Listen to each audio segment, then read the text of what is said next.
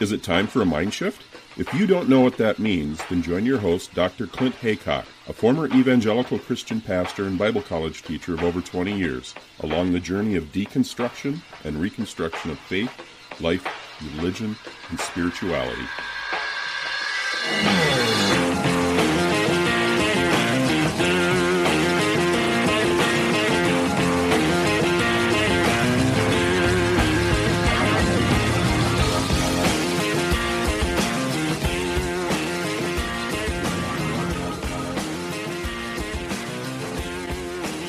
I'm so happy to be catching back up with a good friend of mine, Peter Montgomery from the Right Wing Watch. It's been at least maybe a year or two since we met up. So welcome back, Peter, to Mindshift Podcast. Thanks. It's great to be back. Yeah, we've got a lot to catch up on. I can't remember what we talked about last time, but we've obviously touched base on a lot of these concerning things, especially in terms of the Christian right in political involvement in America.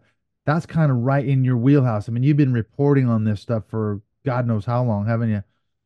Yeah, I've been paying attention to the Christian right for, 20 plus years. So I'm pretty What? tired of them, I have to say, but I was they're gonna not going say, yeah. anywhere. So They're not going anywhere. What's your major concern? 20 plus years, that's a hell of a long time to be researching and writing and sort of shining a spotlight on it. What is your major concern now that you've got several decades of experience with this group?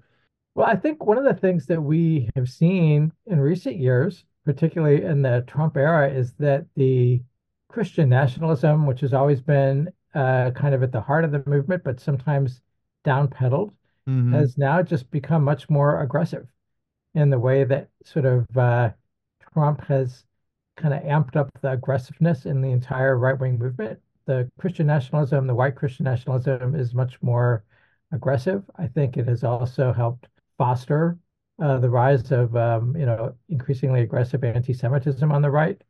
Mm-hmm. And it's there's some pretty good evidence out there from sociologists who've been studying Christian nationalism that the stronger someone's Christian nationalist beliefs, the more likely they are to support authoritarianism, Mm-hmm. and the more likely they are to support political violence to bring society in line with their worldview. So I think all that is very concerning, especially when it's hitched to someone like Trump, who It is very is. eager to be back in power. And one of the many concerning things about the Trump rhetoric, as you pointed out, I've noticed that looking at his campaign speeches, he's like ripping back the veil now. He's not even bothering to cloak his authoritarianism. There was something, I think he was on Fox News, kind of quote unquote jokingly saying, "Well, I'll only be a dictator on the first day," ha ha ha. And you think, okay, no, this isn't a joke. He always can say that, though. Oh, I was just joking. I was just joking. It was just kidding, kidding. But it's not. He's not joking, is he? I mean, he's really talking about using the legal system to go after his quote unquote enemies and other things that are super concerning if he were to get back in office. Yeah, and he's made it very clear, and not just him, but some of his closest advisors have also made it very clear that he's very serious about going after the media. This is the Mm-hmm. one of the first things that an autocrat does, right? Is go after independent media and to try to silence the critics. And Trump is threatening to prosecute MSNBC and CNN and people that, he has this grievance against because they did not support his lies about the 2020 election.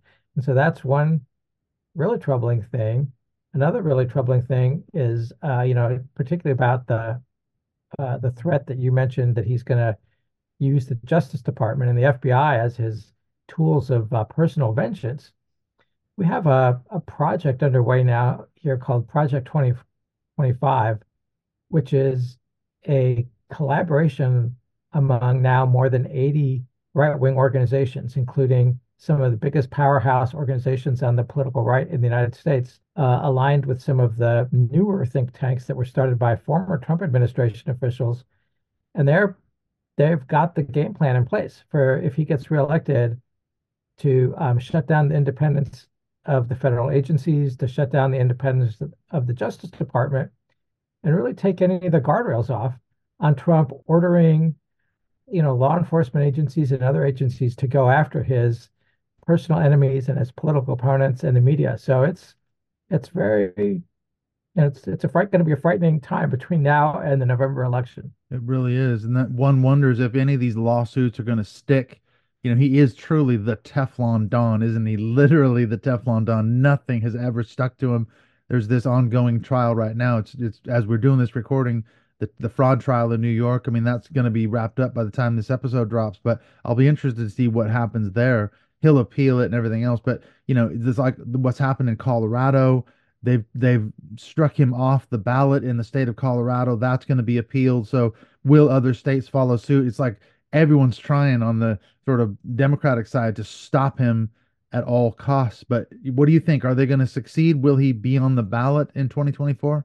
I think it's probably more likely that he will be on the ballot. Hmm.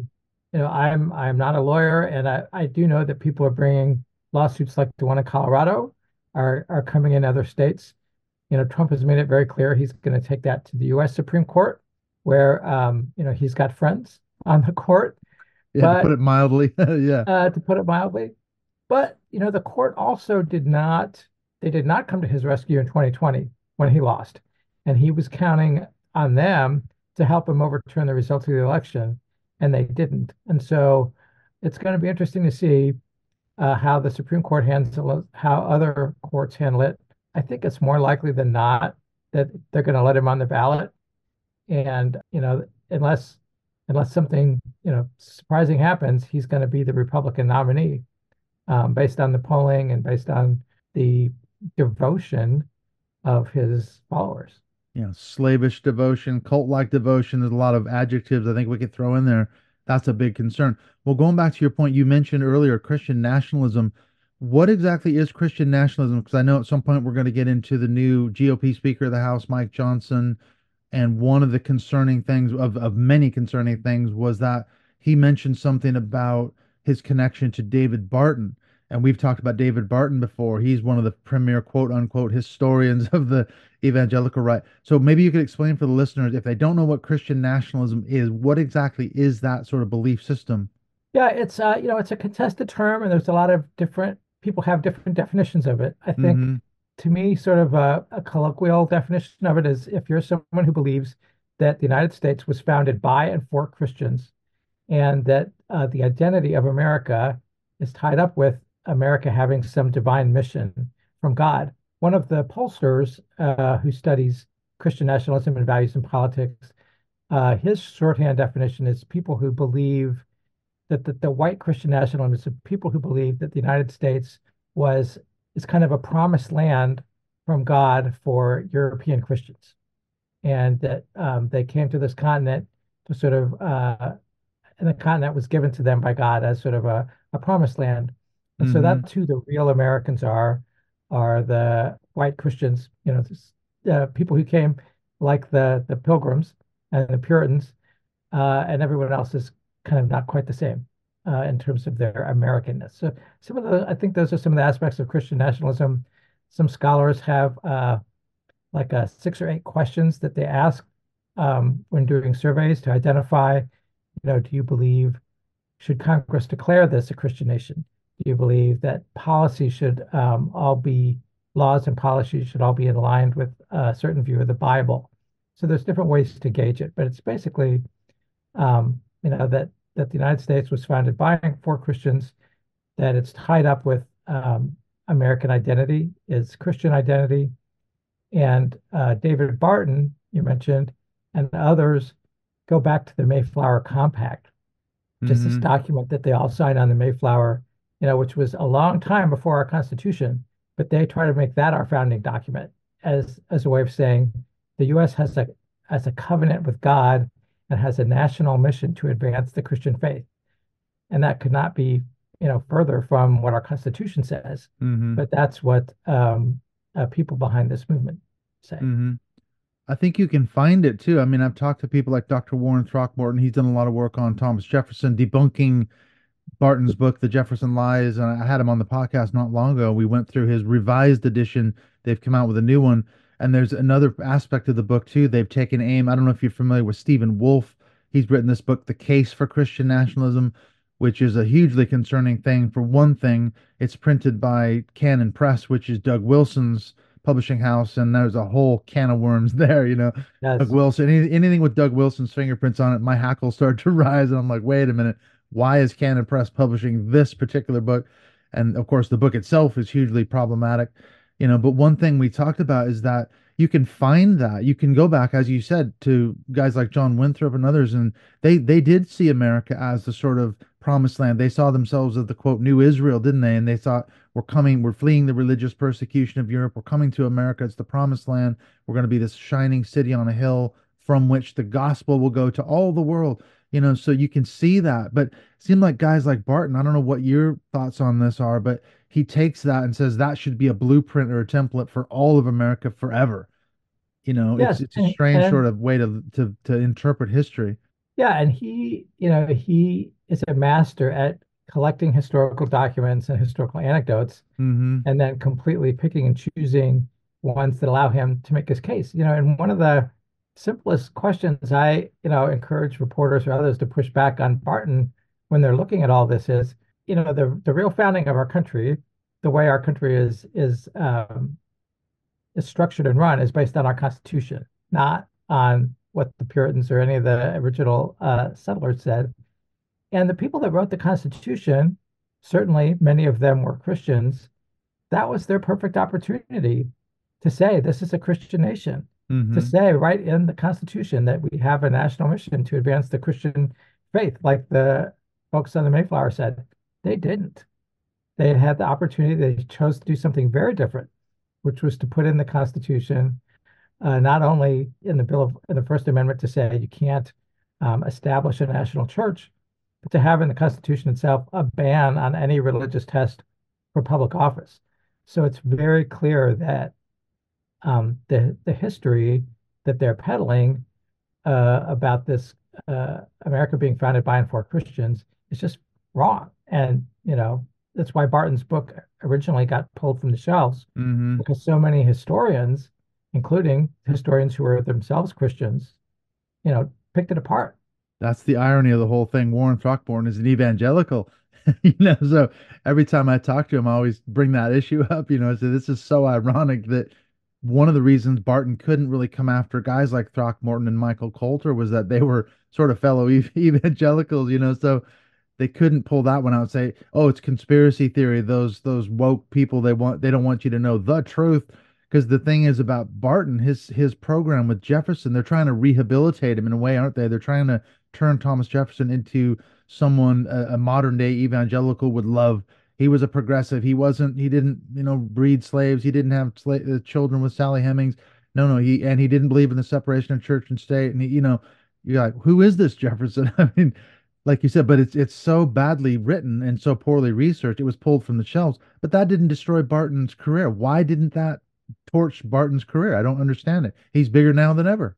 Yeah, I mean, Barton, if you look at Barton in some way, that's a good analogy to Trump, right? No Mm, matter how Trump lies, no matter what Trump does, his followers are devoted to him.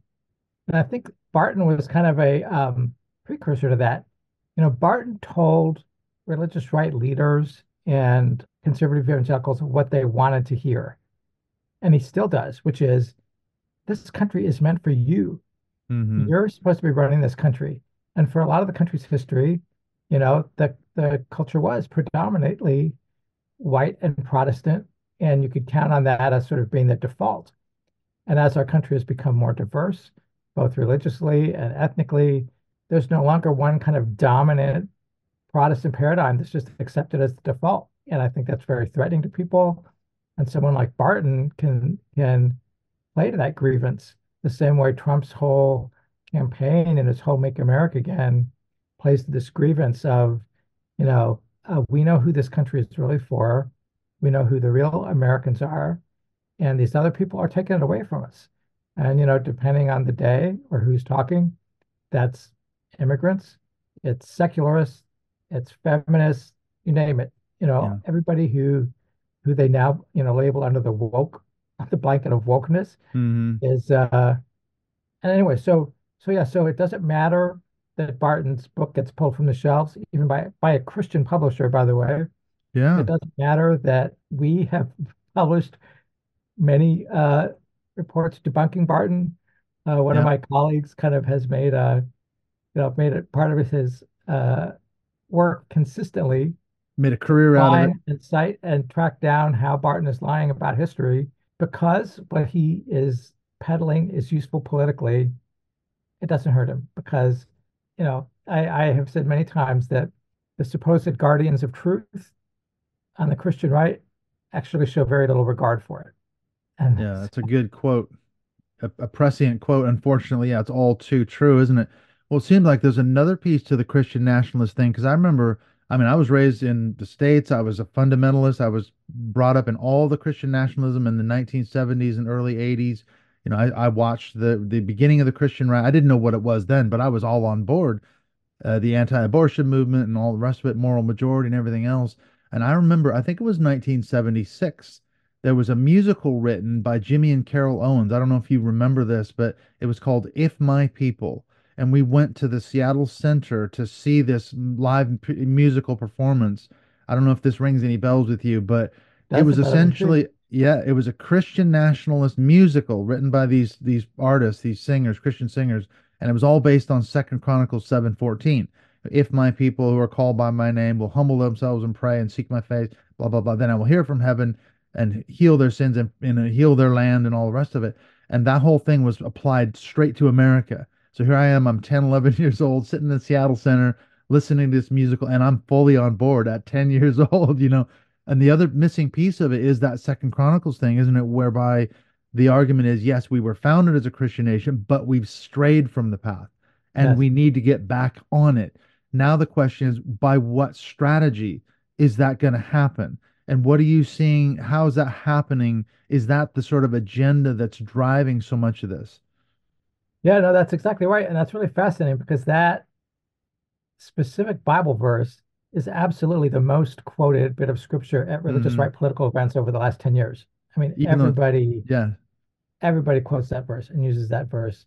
There's a couple things that's useful to that about them. One, they love to criticize pastors and churches that aren't fully on board with their political mission. And so they blame the moral decay of the country more than anything else on the fact that pastors are not political enough and aren't aggressive enough in their preaching. And so part of that is the church has to repent. And that's part of their effort to bully pastors into joining their political crusade. And this idea that America is now under judgment, under God's judgment because of gay marriage, for example, or many other things, until Roe, because of the legality of abortion. I mean, until Roe was overturned because of that.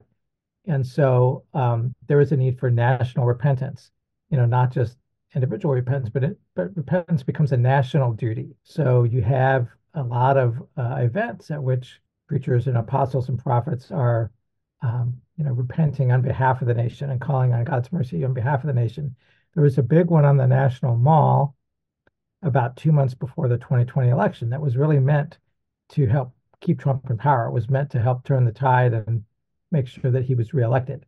And for the Dominionist crowd, particularly, the idea that repentance comes before reformation. And Mm, so their whole goal is to transform society, to reform society so that it comes in alignment with their biblical and political worldview, and that national repentance has to come first. And then you have actually revival, and then it's the revival that brings the societal revolution. So that's kind of what they're all about. They're trying to spark revival, religious revival, which they think is kind of the necessary precursor to really transforming society. But hmm. meanwhile, they also want their hands on the levers of power, and that's why they hitch their wagon so closely to Trump.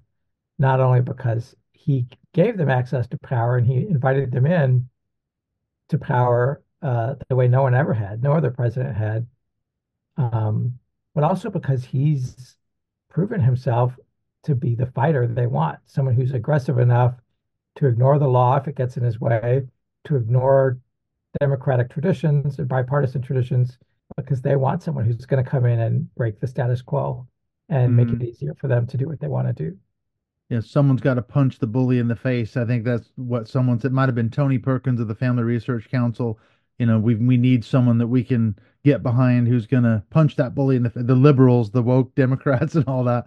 Apparently, they've been bullying the Republicans for a long time, and now it's time Yes. for someone to stand up and do the right thing. Yeah, they talk about Trump having a breaker anointing. Yeah, the Him, chaos they want candidate. someone to break stuff. And, a lot of what they want to break is the federal government itself. You know, Mm-hmm. Trump is always talking about the deep state, his enemies in the deep state who sabotaged him, who prevented him first from fully carrying out his agenda, and then B, stopped him from really using this Justice Department and using the FBI to stay in power. He was really trying to drag them into his illegal effort to stay in power after he lost. And principled people on his own legal staff and in his own Justice Department stopped him. So he is going to make sure that he doesn't appoint any of those kind of people or Mm-hmm. hire any of those kind of people if he gets back in power. And again, so the guardrails will really be off. And unfortunately, the Christian right organizations, the religious right organizations, are all in. Mm-hmm. They are much more interested in seeing society shaped to their will than they are in preserving democracy. Mm-hmm. They're and in some ways that shouldn't it's shocking, but it's not terribly surprising given how they excessively admire someone like Viktor Orban in Hungary, who Mm-hmm. has done that, who has really, corrupted all the public institutions and independent media and done away with checks and balances. But they love him because doing all that in service of a quote traditional pro-family agenda. And Mm-hmm. so that's what they want. That's what they want to see happen here. Isn't it a similar thing with Putin as well? A lot of Absolutely. American evangelicals admire Putin for the same things. They say, well, he's pro-family, and in a sense he's a Russian Christian nationalist, isn't he? Quote unquote. He's standing for the Russian Orthodox Church in some way, or they're using them to kind of create this image of this guy who's standing up for traditional family values. It's a bad place to be if you're LGBTQ in Russia, isn't it? What's your take on that? Because you mentioned earlier Christian nationalism, they have this bent toward authoritarianism, supporting it. Why is that? Because one of the things that struck me about it is, is it the case that they've been conditioned by years of pastors and preachers who are themselves authoritarian? You come out of a very patriarchal system in a lot of these churches. Is that what's behind it? They've been conditioned to that. So a guy like Trump stands up there, they see him in that same vein. I think that's definitely a piece of it. They particularly the kind of independent megachurch model, the Pentecostal church model that's not, tied to the traditional denominations, which have some of their own accountability structures built in. A lot of these, big name pastors basically have nobody holding them accountable, and that's how they want it. And, people are quick to throw out the Bible verses about, not questioning those in authority or not challenging God's anointed Yeah. to Touch not protect the Lord's themselves. anointed. Yeah, and so Yeah. that, so there's a strong, strong patriarchal bent in the churches itself. And then you tie that to their sort of dominion theology, in the words of Lou Engle, one of these guys is, it is the church's vocation to rule and reign with Christ. So Mm, their theology is that Christ is going to come back for the triumphant church when the church has taken its rightful role as the head and not the tail. He will come back and the church will reign with him and rule. And so that's not going to be a democratic rule. mm, It is their model for the future. And so when they feel like democracy has failed them and democracy has brought about, moral decay or has allowed things that they would not allow, like LGBT equality, they'd rather have the results than the democracy. And I think mm-hmm. that's really the big threat. That is a threat. I'm glad you brought up dominion theology because obviously you and I have talked about this before. What's your view of dominion theology? Where does it come from? Because we could go back to guys like R.J. Rushdoony, Christian Reconstructionism, and things like that. What's the basic overview that you would say, as a person who's been researching this for a couple of decades, what is dominion theology? How would you define it? Yeah, again, that's a big question, but I think Hmm. basically it is the theology that the right kind of Christians, Christians who share a certain interpretation of the Bible, are divinely appointed to rule, and they are meant to be our rulers. And the fact that we are in a sad state now is because they are not controlling all of the levers of society. So you mentioned Rushdoony, who certainly provided a lot of the theological foundation for this. More recently, Peter Wagner, at the very end of the 20th century, really developed this new apostolic reformation, this Pentecostal theology, which is then now they has morphed into the Seven Mountains mandate, which is, again, it's the idea that of each of these sectors of influence in society, media, arts and entertainment, government, family, religion, it's a problem for society when Satan is up there instead of someone who, shares their biblical worldview. And that's the dichotomy. That's part of the other dangers to here is too. It's like either you're with them or you're in league with Satan. There's not like, oh, we can disagree on this and that. So they see these strongholds need to be taken. They need to be taken by the right kind of Christians, and then that'll bring about revival and societal transformation. It's interesting because that dominionist crowd, the dominionist theology is global. I mean, they want that to happen in every society. So they're not as explicitly tied to this American Christian nationalism that, America is the special anointed land. So people, there are differences in the movement that way, but in the U.S. political context, they're all allies.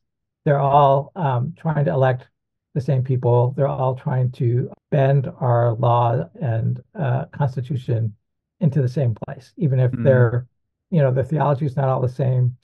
Some of the guys who use the Seven Mountains rhetoric as a kind of political lingua franca don't necessarily share the end times theology of the Peter Wagner NAR crowd, but they have found that Seven Mountains idea as a useful rhetoric for mobilizing conservative Christians to try to have greater influence and to try to achieve greater political power.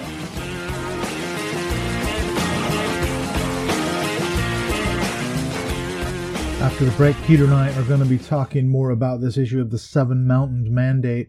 How exactly does that fit into the Christian rights agenda moving forward into 2024? Of course, they're backing Trump. Well, most of them are backing Trump all the way. So it's going to be really fascinating this year to see how things play out, especially in light of all the lawsuits that Donald Trump is facing. Will anything stick to the Teflon Don? Only time will tell. But that aside, welcome to 2024. This is our new year starting out here. Another year of Mindshift Podcast. So welcome to the show. If you haven't heard this before, we're going to be getting into a lot of stuff this year, looking again at the Christian right, taking aim at this issue of dominion theology. I've got a lot of guests lined up already going forward. The next episode that drops after this one with Peter is a crossover episode. I've done this once or twice before. This is with Rachel Bernstein of the Indoctrination podcast. We met up in December, had a fantastic conversation. So part one's going to be dropping on her show, and then part two will be here on Mindshift Podcast. So that was an unbelievable conversation. We got into a lot of stuff, religious trauma syndrome, cult psychology, my backstory. So you're going to want to head over to the Indoctrination podcast sometime around the end of January. We'll let you know when that episode drops, but part two will be here. You want to catch the first one on Indoctrination, then come over here. And then I had a conversation as well with Sarah Hayward. I got introduced to her through another good friend of mine, David Morris from Lake Drive Books. He was on the show toward the end of last year, and she's got a book that's just come out called Giving Up God. We had an absolutely wonderful conversation again toward the end of December. So that episode's going to come out after the crossover episode with Rachel Bernstein on the Indoctrination podcast. So we've already got a really good couple of episodes in the pipeline. Just wanted to mention too, I've been working with another good friend of mine who again was on the show just toward the end of last year, Tim Sledge. He of course wrote Goodbye Jesus and some other books that you can find on Amazon. We've been touching base now that we've got a new year past the holidays. He's going to be helping me hopefully launch my book sometime maybe January or February. I will let you know. This is called Baptism, Third Time's a Charm, My Story of Deconversion from Christianity.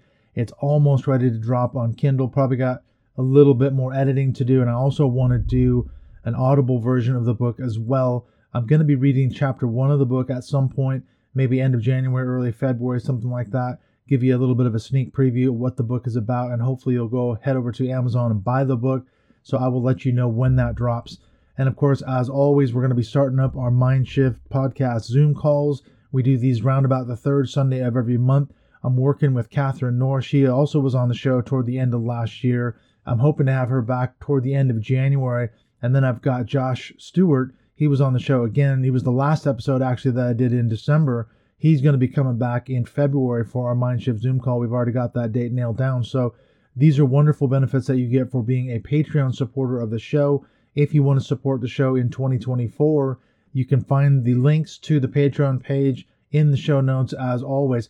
All right, let's get back into the second half with Peter Montgomery. We're going to look at Mike Johnson, the new GOP Speaker of the House.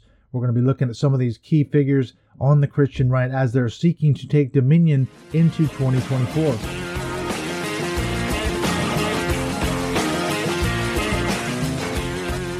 That's what I'm seeing too. I think something Dr. Warren Throckmorton mentioned, he said the way he sees it now is that there's, roughly speaking, two kind of camps.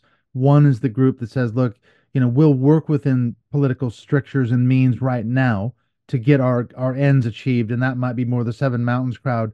We'll go along with it until there's such a time when we will just take over by taking dominion, having enough numbers. But then there's this other more maybe hardcore side, the Christian Reconstructionist side, that says, look, we just need to smash this thing down and create a theonomy, create a society where the law of the land is the Bible, and that's a lot more on the hardcore side. But what he said is that they're working together, which that I hear that's what you're saying, isn't it? That they're setting aside what used to be, when I was an evangelical, those things were irreconcilable theological differences. We used to fall out over end times eschatology, but now they're saying, well, that's not as important. What we need to work together is achieving those goals. How we get there is the end game, isn't it? Yeah, and you'll still see, you can still go on websites and podcasts from people who are devoted to Christian apologetics, who sort of people who want to debate the theology. And so you will find there people who are very critical of dominionism or Pentecostalism, but that's kind of in the niche of people who are talking about theology. The people who are talking about politics and building power are all willing to work together. And I think 50, 60 years ago, you had that similar kind of, I think, difference in the United States, where there was a lot more separation, if you will, or tension between Catholics and Protestants. There's a lot of Protestants who really were sort of vocally anti-Catholic just based on the theology. And in our political culture, that has pretty much gone away because they found common cause working against abortion and trying to elect anti-abortion politicians, and then working against the movement for marriage equality for same-sex couples. And so that was kind of already an example of evangelicals setting aside theological differences to work together politically for a shared political goal, when evangelicals and conservative Catholics found it to work together. And so I think in the 21st century, and then particularly in reaction to Barack Obama, the sort of fundamentalist Protestant Baptist crowd was much more willing to suddenly work closely together with the Pentecostal crowd, even though they still have huge theological differences over the gifts of the Spirit and speaking in tongues, and whether there are current apostles and prophets with the same powers that the original ones did. They still have those theological differences, but they don't worry about them so much, and they're not debating that kind of stuff when they're trying to get Trump reelected. Yeah, well, they've set that aside, because I've read some of Rushdoony's stuff. I mean, he was, for example, a staunch post-millennialist. He believed that the church had to sort of take dominion over the world, at which point, when that finally happened, then Christ would return. And he would say he would burn down to the ground relationships with people who were premillennialists, who were like, premillennial rapture, and the church is going to be established, and then there's going to be a 1,000-year kingdom and all the rest of it. But like you said, this is where a guy like Doug Wilson, I think, has been so effective, because he calls himself a Christian Reconstructionist, sort of 2.0. He's very, very cagey. And he said somewhere, I think it was on a podcast, that I've basically sanded off the rough, more objectionable edges of a guy like Rushdoony. And as I saw, to make it more palatable for the evangelical masses, he's not controversial in that sense. He's got other controversies for sure, but that's where a guy, I think, like Doug Wilson can be so dangerous, because he's so slick about how he's repackaged some of the more extreme stuff that Rushdoony was pushing. Yeah, and it's one of the things that, one of the dangers, about what's happened on the right, particularly in the Trump era, I mean, it was certainly happening beforehand, is this idea of We talk about the Overton window being shifted. And so it's the people on the far right really trying to drag the whole movement to the further to the right, so that the center Mm, of gravity in the conservative movement is pulled to the right by um, when people like him are sort of invited onto the same stage and given credibility with other people. And we see that now in the United States with, we saw someone like Nick Fuentes, who is just mm-hmm. a far fringe anti-democracy, anti-Semitic, bigot, Christian nationalist, Yeah, have a real dinner hate with Trump at monger. Mar-a-Lago. And he's got elected officials who Mm-hmm. come to his conference and praise him. And he's very explicit that his goal, he says things that are so vile because then it helps pull everybody else further to the right. He takes credit for having moved Turning Point USA, dragging them to the right on issues like on how they talk about immigration. Mm-hmm. And Turning Point USA is the big youth conservative organizing movement in the United States. There, that was originally kind of a libertarian oriented thing, and that has now become totally aligned with the Christian nationalist agenda. Mm-hmm. And its founder, Charlie Kirk, has become extremely close to some of the leading Christian nationalists, and they're investing millions of dollars in mobilizing churches into political activity. Yeah, a lot of concerning stuff out there. We look at Clay Clark. Here's another one. The Reawaken America conference tour, whatever it is, like an ongoing freak show, isn't it? I've seen the posters. They're like, 200 speakers. But you look at who are some of the main keynote speakers at these reawakening things. You've got Mike Flynn, Mike Lindell, some of the more Marjorie Taylor Greene, extreme right wing, some real nut jobs in there. But it's all cloaked in this sort of evangelical Trump MAGA thing, Dominionist, there's all this stuff going on in there. I mean, what the hell's going on with Clay Clark? He's another one. Yeah, and that reawakening tour to me, I mean, one of the most fascinating things about it is how that does do this bridging Mm-hmm. between the real fringe and then the kind of, right-wing political movement. And so, and there I think Mike Flynn is really the key. I think he is the guy who's able to keep, Trump world insiders involved. They get people like Donald Trump's kids coming and speaking on that stage, Mm-hmm. Eric Trump and Laura Trump, and yet that's the same stage where they have really fringe far right figures out there calling for violence and execution of political enemies, and somehow they get away with that. And that the Trump kids don't get called on that, and the MAGA world leadership doesn't get called on it. And so I think that whole Clay Clark, Mike Flynn, Reawaken America is extremely dangerous because they go around the country and you might get someone who's a Fox News watcher or a Trump fan comes to that event because they're going to see Mike Lindell and he's Mm-hmm. their hero because he's trying to save the America from Yeah. the rigged elections. So they come to see Mike Lindell, but then they sit there for 2 days and they get, just Yeah. It's a freak soaked in show. this Yeah. real Conspiracy radicalism, both theories, the Christian nationalism and the QAnon, everything. It's all in far there. right conspiracy theories and calls for violence. And so it really, I think, is a radicalizing movement. And that's, they're still going around the country. They'll certainly be going around the country between now and the 2024 election, because people really picked up on how much Trump's followers loved his rallies. And so I think this is kind of using that same model, right? You get Mm-hmm. the stars of the movement, they show up, they go, and it's a cultural thing for people to turn out to these.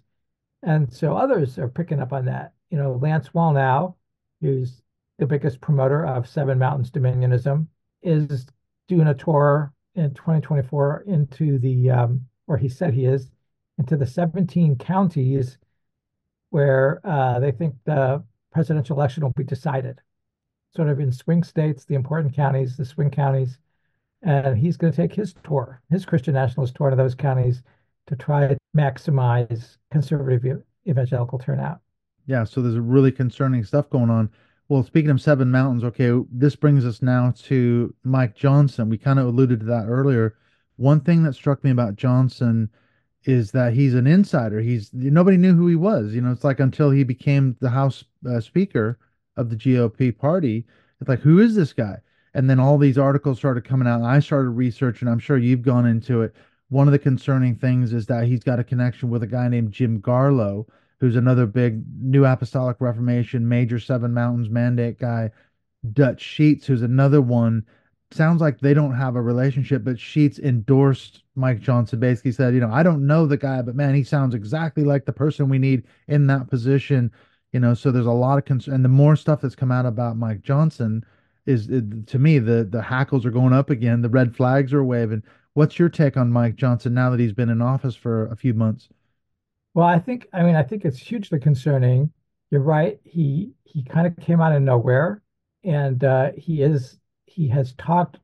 He has said that people like David Barton and Jim Garlow have had a huge influence on him and how he Mm-hmm. looks at the world and how he approaches politics.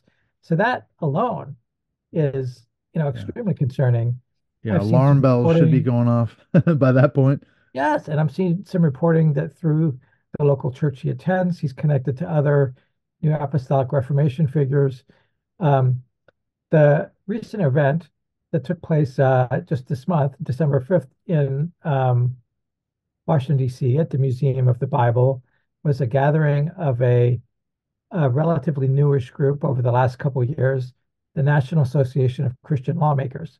And that's a network of state level elected officials who they've sort of adopted the model of a group we have here called the American Legislative Exchange Council, which is kind of a big matchmaker between corporate lobbyists and Republican state legislators. And they prepare model legislation on deregulation and a million other things. And so they meet and they get these model bills and they go home and get them introduced in the states. And so this is an effort to sort of do the same for the Christian nationalist agenda, to have a network of state lawmakers. Anyway, Mike Johnson gave the keynote address at their gala at the Museum of the Bible. I signed up to go to the conference and had my registration fee returned, as I was persona non grata. And then they closed it to the media because Mike Johnson wanted to give a message only to the friendly audience. He didn't want the American public to see what he was saying. Unfortunately for them, the head of the Association of Christian Lawmakers streamed it live on his Facebook page anyway. And one of my colleagues captured it, and we were able to, report on Mike Johnson just, very calmly explaining to people how God had been talking to him you know, during the leadership fights in the House, and that God had been, preparing him to be Moses that was going to Mm-hmm. lead America through this Red Sea moment. And it's interesting to me because the last time I remember hearing some of the Dominions talk about the Red Sea moment in the country was after the 2020 election and before the insurrection, when they were having all these, Jim Garlow was sponsoring all these prayer calls with, people like Michelle Bachmann and Lance Wallow and others and Mm-hmm. Mike Flynn coming on. And they're talking about the Red Sea moment there was trying to keep Trump in power. So I think all of that is extremely concerning about Johnson, who he says are his influences, how he talks about his stance and everything being based on his biblical worldview, Mm-hmm. um, which is a whole thing, the way the right talks about biblical worldview and what they mean by it.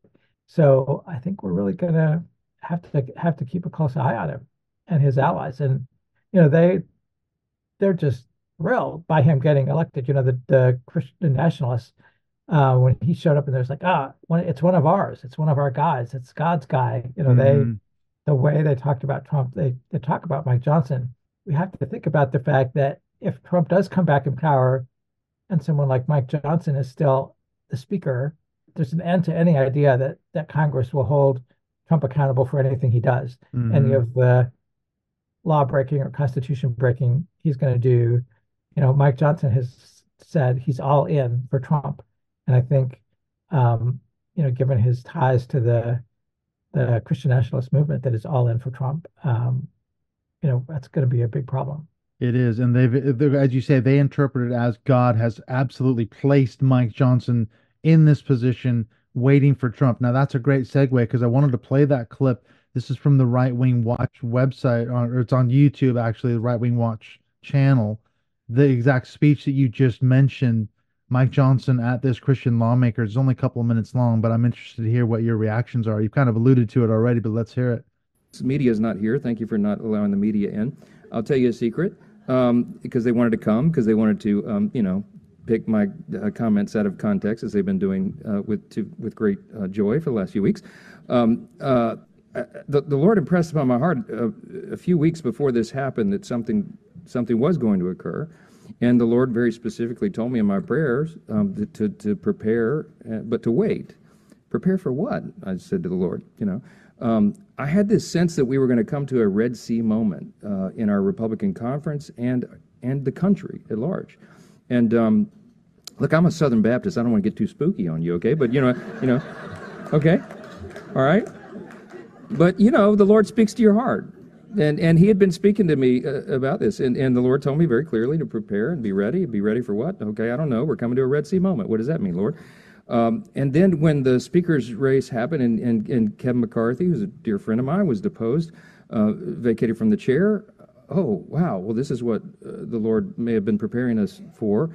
And so I started praying more about that, and then the Lord began to wake me up through this 3-week process we're in the middle of the night, and to speak to me and to write things down, plans and procedures and ideas on how we could pull the conference together. Now, at the time, I assumed the Lord is going to choose a new Moses, and thank you, the Lord, you're going to allow me to be Aaron to Moses. And so I worked to get Steve Scalise elected speaker. That didn't happen. And then Jim Jordan, who's like another big brother of mine, no, that didn't happen. And then Tom Emmer, and ultimately 13 people ran for the post. And the Lord kept telling me to wait. So I waited. And then at the end, when it came to the end, the Lord said, now, step forward. Me? I'm supposed to be Aaron. No, the Lord said, step forward. Psalm 77 speaks of the Exodus, in the 14th chapter of Exodus, and it says, only God saw the path through the roiling sea. We could not see it. Men could not see it. And I believe deep in my heart, is my core conviction, that God wants us to seek Him for the path through the roiling sea. Well, there you have it. Mike Johnson, I've got a lot of thoughts on that. What do you think, Peter, just watching that clip? I'm sure you've seen it thousands of times, but what's your impression on Mike Johnson's speech there? Well, it's a interesting thing about him, I think, is that he speaks very calmly. He speaks reasonably. He has what the religious right talks about being winsome. I think he's winsome in the sense that if you listen to him, he doesn't come across as someone who's like screaming about damnation or anything. So that, I think, makes him potentially more dangerous, because not ranting. His extremism gets kind of covered over by his surface civility and his niceness. But I think one of the dangers of the rhetoric of the Christian right, and deciding that someone like Trump is anointed by God, is that then if you're his opponent, then you're also an opponent of God. You're not just wrong, but you're evil, and you're on the side of Satan.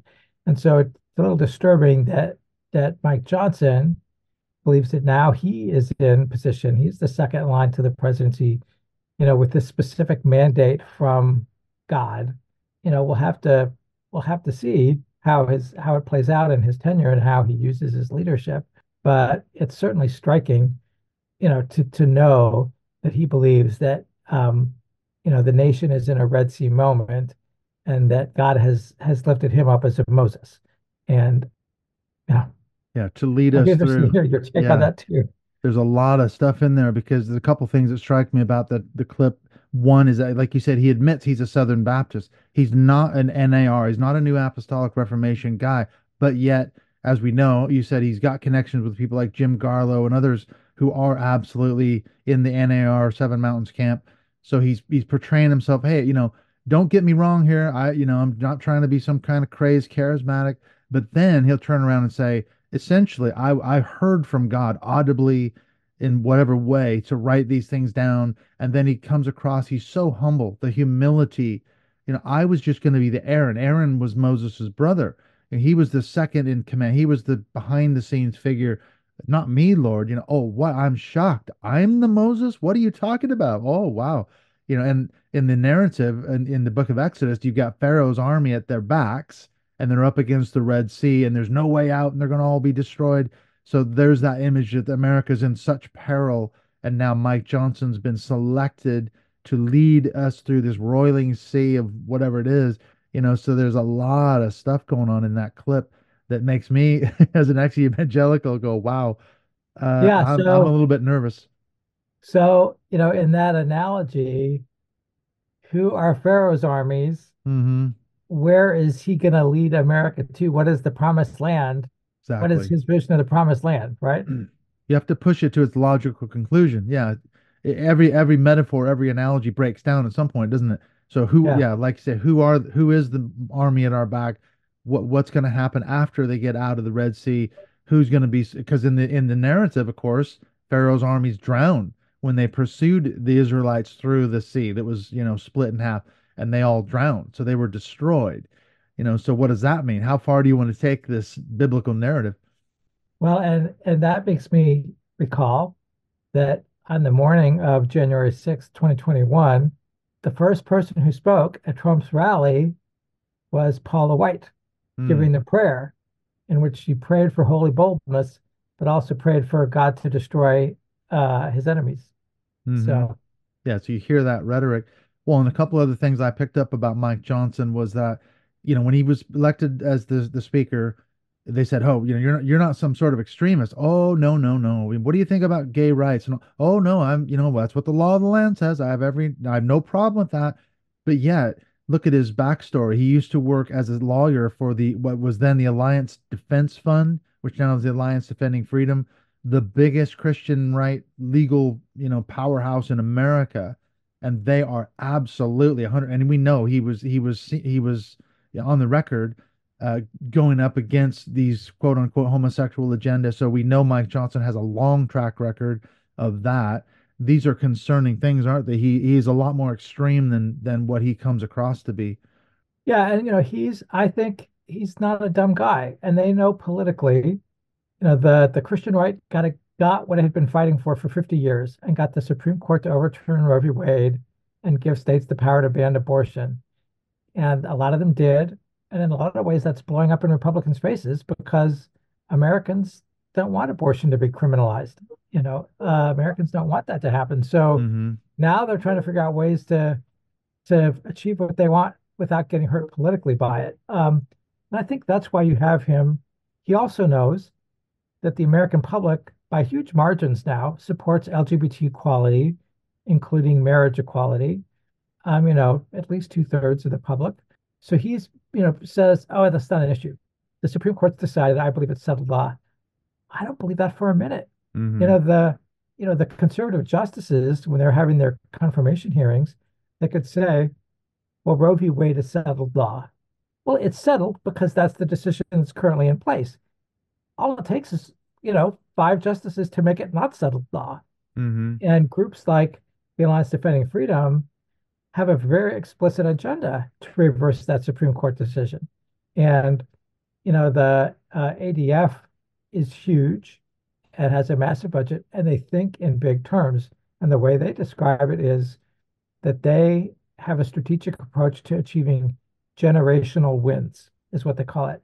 And overturning Roe v. Wade was one of their generational win Oh goals, yeah, and they've done that.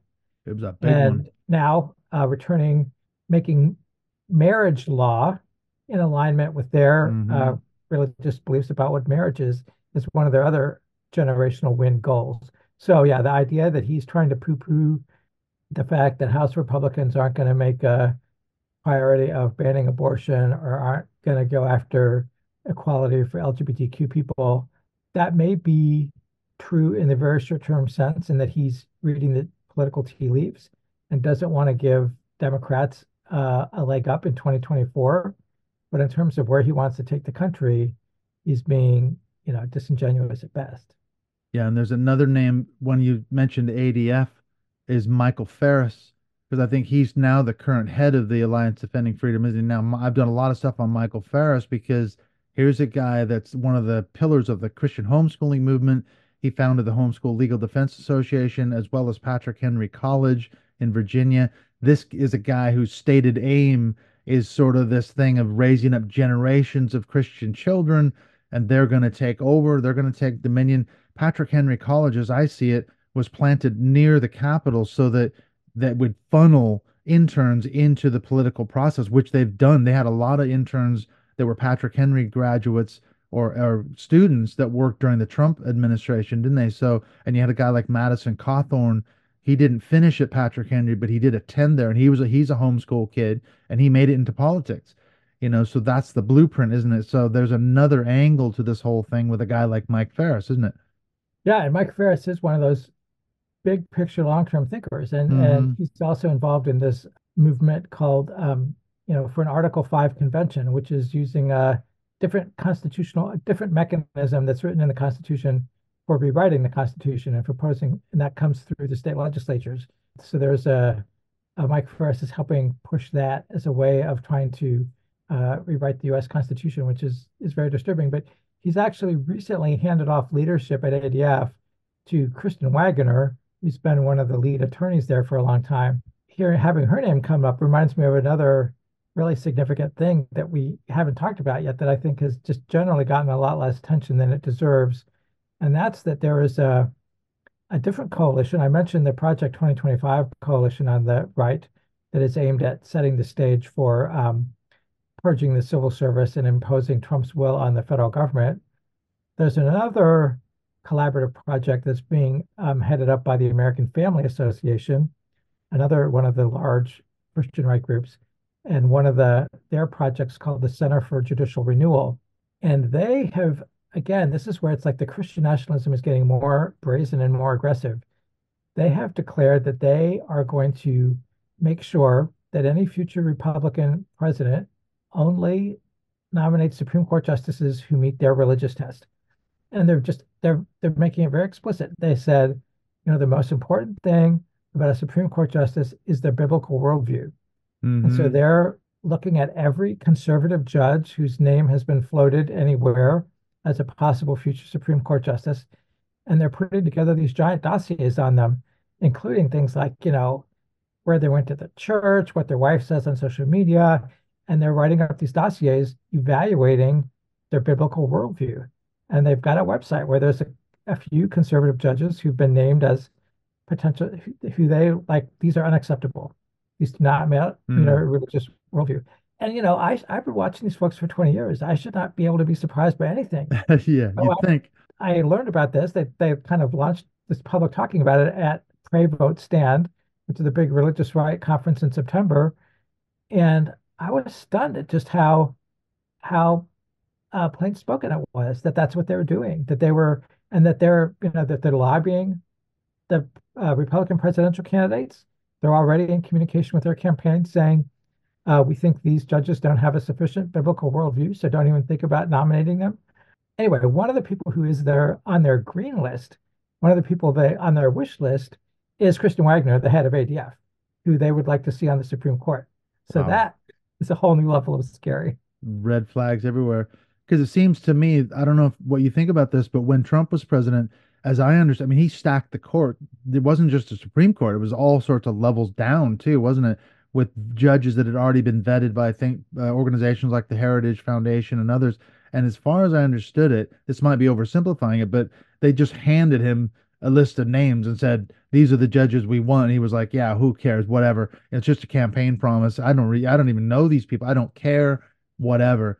And then that was kind of the way it went down. It wasn't even on the Supreme Court. Those three justices were absolutely vetted and they were put forward and they won. And now look at the mess we're in. Yeah, you're right. The Heritage Foundation and the Federalist Society, really put together the list that he released when he was running for president, saying, "I'll pick my Supreme Court justices." Somebody on this list, Leonard Leo, who was running the Federalist Society's judicial takeover for decades, basically picked Trump's judges for him. And you're right, they filled the federal courts with all kinds of bad judges who are doing harmful things right now. Not only are they doing harmful things, but they serve the purpose of helping elevate issues to the Supreme Court. Yeah. Yeah. They're So, funneling it up. They're kicking it up the ladder, basically. so they've got right. So they've got conservative judges who. So, for example, if your goal is to reverse marriage equality, you go to one of these places now that has some far right Trump judge. You bring some kind of challenge. They rule in a way, and it's a way of creating an avenue to appeal something up to the Supreme Court to give the Supreme Hmm. Court the chance to overturn that ruling. and that was the explicit strategy that ADF had on Roe. They wrote the Mississippi law, then they represented Mississippi in defending the law and in challenging it all the way to the Supreme Court. So that's how ADF works. And the idea that one of them would be that the head of the ADF would be on a short list for the Supreme Court is pretty stunning. The other piece of that is we haven't talked about it very much, but a whole piece of the Christian right that's different from the Pentecostal Dominionists and the fundamentalists is the far right Catholic crowd. Mm-hmm. And Yeah, they're the absolutely Opus Dei crowd. part of the Christian part of this network. And Leonard Leo is part of that right-wing Catholic network. And you have some academics like Patrick Deneen at Notre Dame who are basically have become impatient with liberal democracy. And people, the Catholic word sort of integralists is sort of the Catholic version maybe of Christian Reconstructionism. So there's that whole other wing of the Christian right in the United States that again has some different theology, but has a lot of the same political goals. And one of the really striking things that happened in the last year or so in the United States is that an industrialist gave Leonard Leo basically his company before he was dying or when he was retiring or something. He basically gifted Leonard Leo with $1.6 billion to funnel through his network of nonprofits and shell companies. And so now Leo has this massive amount of money that he is going to try to do to American society as a whole, what he did to the courts. And so, that'll be supporting a different version of sort of dominionism, but of again, bringing society into alignment with that theological and political worldview. It seems like, yeah, the Catholic side of it. I know some of that's the Opus Dei piece. I haven't done a lot of research on Opus Dei, but from what I've heard, it strikes me that a lot of it is similar to the Christian right dominionist angle, isn't it? Guys like William Barr, he had connections to Opus Dei, even though he sort of denied it when he was the Attorney General. But we know he had connections to Opus Dei and other kind of these far right Catholic dominionist networks. This is the thing. I know we got to wrap it up, but my question is, at what point does this start to feel like we're talking about a conspiracy theory? Because I was on a podcast last night as we're doing this recording now, and I was explaining to the host kind of what you did. I went through the whole thing, what's dominion theology, Christian nationalism, and what the Christian right's doing. And it struck me as I was talking, I'm thinking, my God, this starts to sound like I'm promoting a QAnon thing. Like this is a massive conspiracy theory. What can we do though? Because a lot of times I think we feel powerless. We're just watching these things happen, and we kind of sleptwalked into Roe versus Wade being overturned, feeling like, what the hell can we do? I mean, from your point of view, is there anything the sort of average citizen can actually do to fight against this stuff? Yeah, I think one thing, and I agree with you, right. Sometimes when you look at the amount of money they have and the victories they've chalked up, it can be easy to fall into despair. But I think one way to not let that happen is to remind ourselves that partly they're becoming so aggressive because they're losing. And they're trying to, maintain power by illegitimate means because they've lost the hearts and minds of the public on a lot of these things. The public does not want a complete ban on abortions. The public does not want to reverse a century of progress on feminism and LGBTQ equality. And so just be reminded that they are a minority point of view. It's vocal, and they have power because they vote at a higher percentage than other people. So the key is for the folks who do not share their worldview to become as equally as fervent and intense about voting and being politically engaged. The white evangelical slice of the American population has been steadily diminishing, but their percentage of the electorate has not been, because they're so organized and they turn out at higher numbers than other groups. And so they have a bigger impact politically than their size in the population. And Right. so They're punching above their weight in some ways. yeah, and the fact that Trump was defeated in his reelection is a model. I mean, Trump lost because people who didn't share that worldview mobilized and organized and worked really, really hard to turn out enough voters to deny him another term in the White House. And so that's it's both a sign of progress that their victory is not assured, and a reminder that it takes a lot of work because they have the passion that comes with believing that God has anointed them and given them this mission to turn America back into, the way they say it, into a certain kind of Christian nation. And that's a powerful motivating force. So we have to be powerfully motivated in defense of democracy and democratic values. It can be done. Or maybe, Peter, maybe Trump did win. And think about that. All those prophets like Dutch Sheets and so all these other guys were right. That was I know we've talked about this before in the run ups and then the follow up afterwards of the 2020 election. All these, apostles and prophets that had so confidently predicted a Trump landslide. And then their defense was, no, we were right. We didn't get it wrong. Trump did win, but it was stolen. And so they've slid right into the stolen election narrative for the last couple of years. These people are still promoting that same line, aren't they? So, yeah, it's not gone away, has it? Well, listen, I know we could keep talking. This is like mind bending. There's been so much information, but if people wanted to find you on social media and find your work, if they want to get more into your research, where can they find you? What's the best place to look? Yeah, our website is rightwingwatch.org, and we're on Facebook and on X/Twitter still at Right Wing Watch, and I'm at Piedmont, Petemont. And we now know that the foolishness when I remember that a couple of years ago when YouTube dropped your channel, there was some nonsense about it. It was the craziest thing because they said you're promoting right-wing extremist views. And the Right Wing Watch is like, no, we're playing clips in context. These people are the ones that are, so it was a strange thing, but they were able to get the channel back up and running eventually, weren't they? Yeah, that didn't. Fortunately, we had a lot of reporters and others come out and say, "Hey, this is valuable information." So, yeah, that YouTube channel is another place to go. Yeah, it's true. That's a good channel, and thank you to the Right Wing Watch again for that clip of Mike Johnson. If you guys hadn't promoted that, we wouldn't have known. We wouldn't have had that. Of course, he made the mistake the guy did of putting it on Facebook Live, which was a huge mistake. But thankfully, we profited from that. We know a That's little right. bit more about Mike Johnson's agenda. So, thank you so much, Peter. Let's not make it 2 years. We'll get together again. We'll touch base again. But thank Yeah, you we'll for have a lot sharing to all your talk about. information. We'll Yeah, have a we'll lot have to a talk lot to about talk between about. now and November. Oh, definitely. Yeah, let's touch base again. I'll pick your brains and we'll see what the Christian right's up to. Great. Thank you very much for having me.